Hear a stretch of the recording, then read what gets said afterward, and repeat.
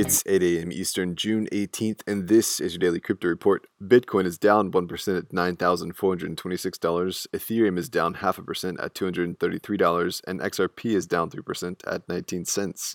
Those are leaders by market cap. Top gainers in the last 24 hours, Elrond up 19%, and Baer Chain up 17%.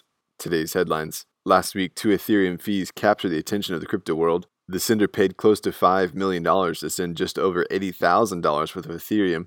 Speculation abounded, with even Vitalik Buterin, founder of Ethereum and voice of reason, weighing in to propose that there was a possible blackmail taking place, one where a bad actor had gained partial control with the ability to send no-effect transactions with any gas price. He speculated that they may have threatened to burn all the funds via transaction fees unless compensated.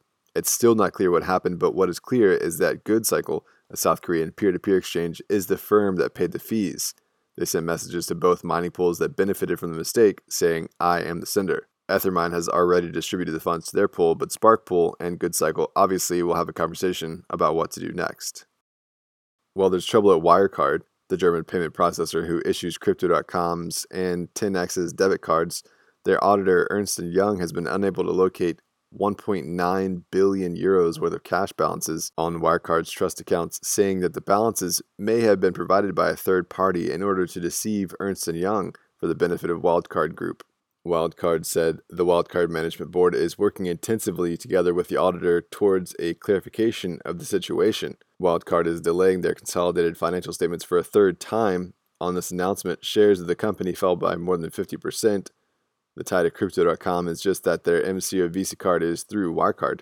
CEO Chris Marzalik was quick to assure customers that the debit cards are backed by cash held in another bank as required by the UK Financial Conduct Authority. And finally, the Austrian government is slowing down their contact tracing efforts for the COVID-19 pandemic and are going to include blockchain technology.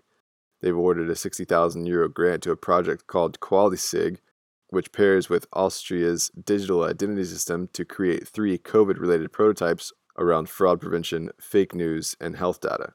QualiSig works on top of the Ardor blockchain. The prototypes should be ready within the next 9 months. Well, those are leading headlines today. Visit us at dailycryptoreport.io for sources and links. Find us on social media, add us to your Alexa Flash Briefing, and listen to us everywhere else you podcast under Daily Crypto Report.